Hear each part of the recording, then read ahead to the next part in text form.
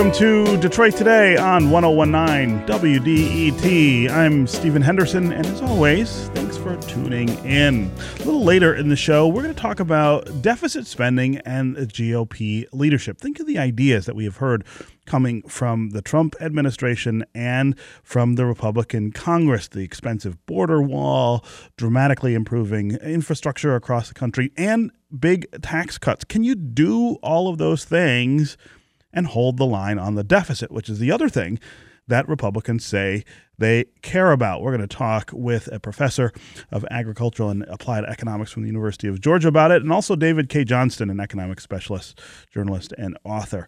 And we're going to want to hear from you about that. What would you want to spend government money on over the next 4 or 8 years? What do you think are the most pressing issues that we can leverage government money to fix?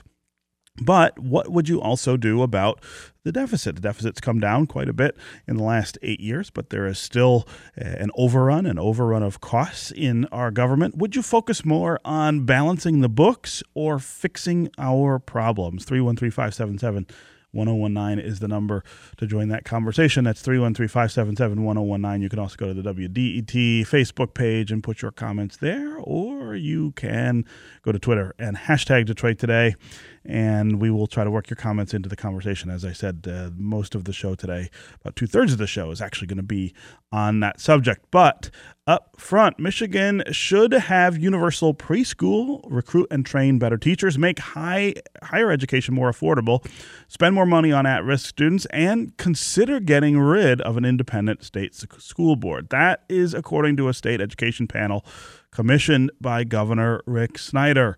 Would that list of reforms fix Michigan's education problems? Also, how many times have we had this conversation in Michigan about our schools and what needs to be done with them, and how far have we gotten on those plans? Are we just about making plans and not making change here in the state of Michigan? Joining me now to talk about that is Rick Pluta, the Capitol Bureau Chief for the Michigan Public Radio Network. Rick, welcome to Detroit Today.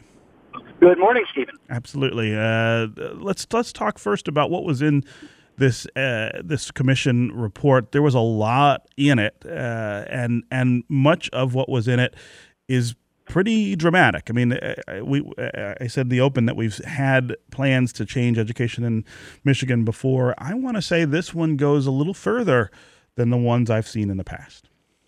Well, it's pretty dramatic, but I think the most dramatic thing is that it's so integrated, that these are all conversations that we've had mostly separately as the state's gone about developing education policy, at least in my 30 years at the state capitol.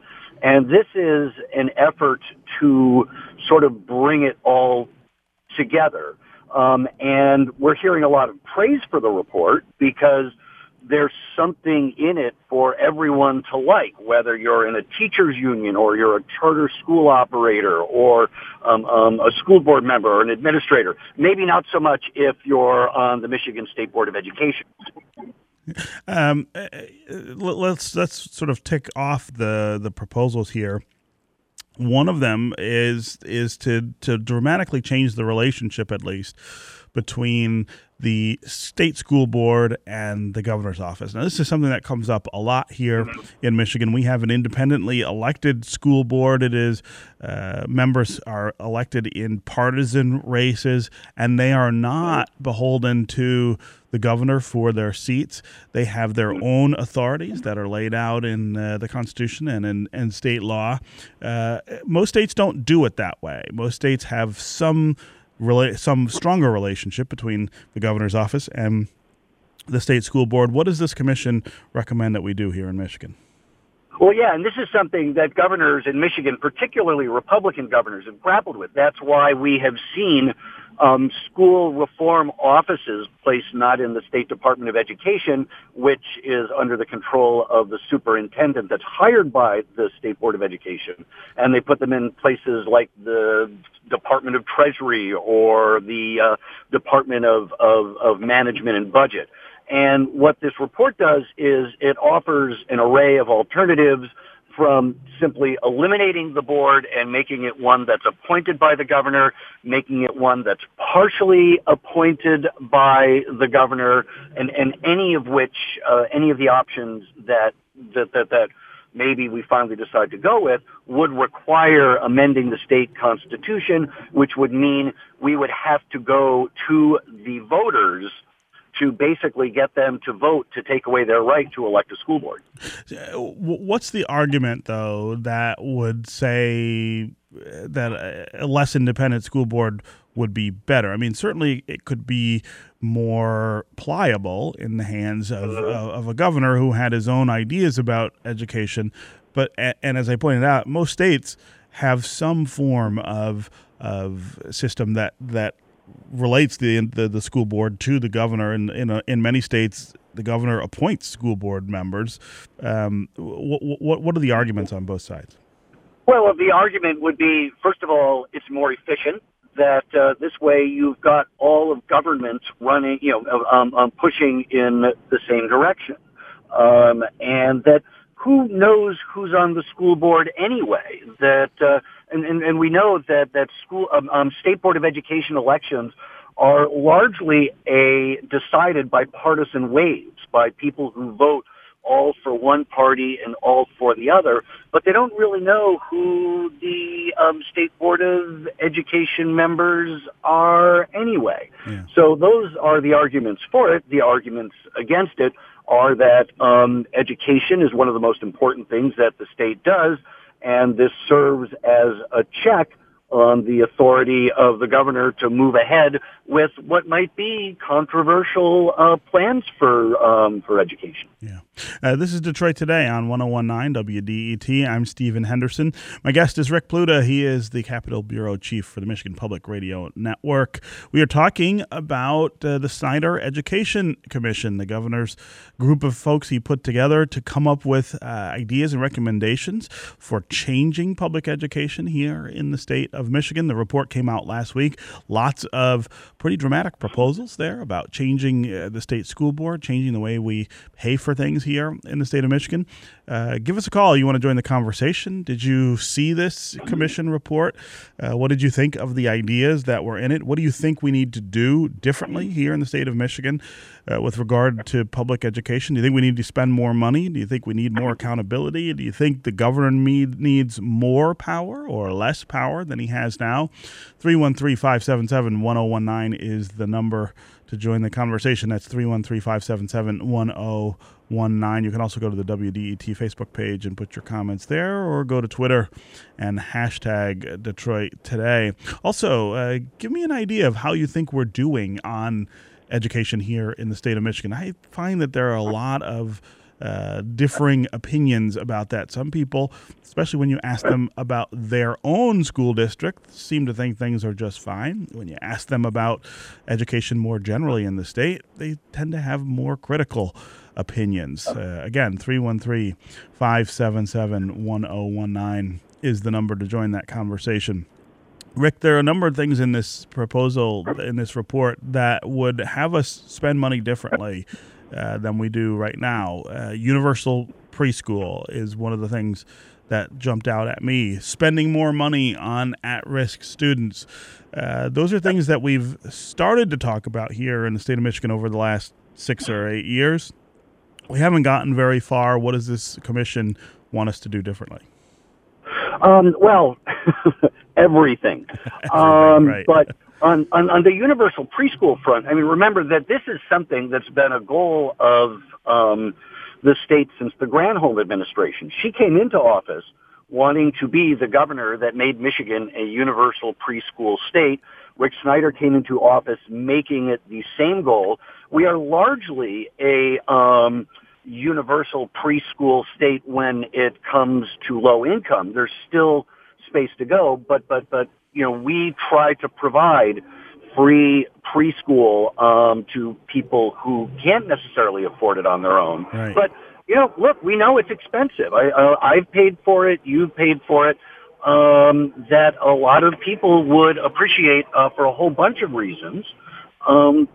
Having that just be part of the system. And the governor said, as part of his reaction to this report, is the goal is a P20 system that starts with universal preschool and goes all the way through universal community college, whether that's for people who go on to get a 4-year degree or get some kind of professional accreditation and go directly into the workforce. Yeah. That money conversation that we have, of course, always implicates taxes. Not a lot of support generally, though, for raising taxes among the people here to pay for these things. Certainly, though, the argument in this report suggests we're not paying enough for education. Yeah, it's interesting that the state just concluded a study on funding for K through 12 education that said we're not spending enough. That was immediately attacked by conservative groups as being sort of a rigged study, and so now it's basically they want to go back and revisit the question. And I think that also calls into question, well, are we, right now we've got this huge integrated set of recommendations, but they're going to be tackled one by one. And what are we going to see as, the components of this are, taken individually on their own merits and not just as a part of this whole. And then, these spending questions get revisited all over again. Yeah.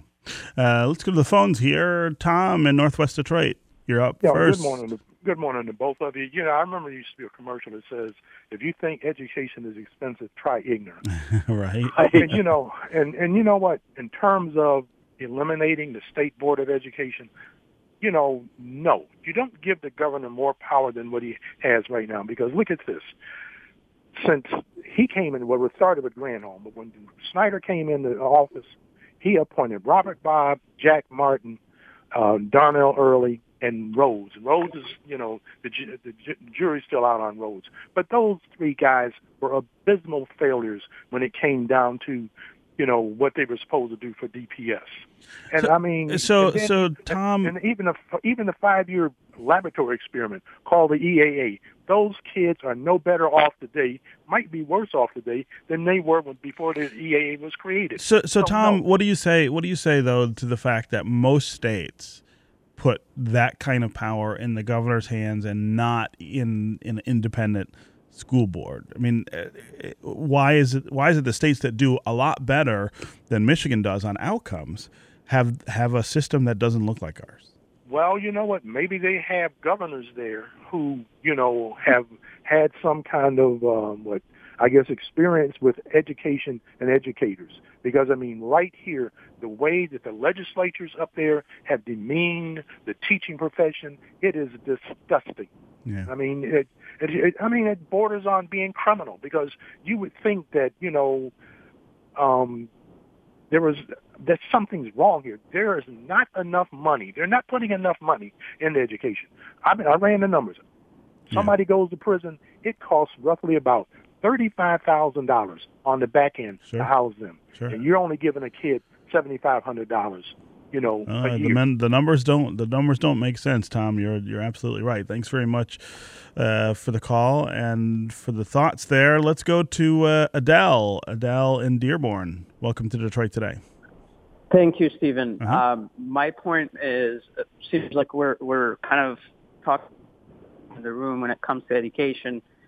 And the number one area where we really need to focus on, if we really need to succeed, is to focus on the pay and compensation of teachers. Mm-hmm. This has been a long issue in the U.S. and especially in Michigan, where teachers are way underpaid and underappreciated.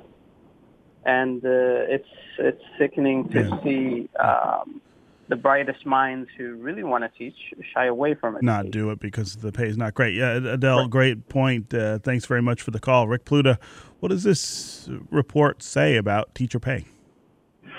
It really focuses more on teacher training and professional development.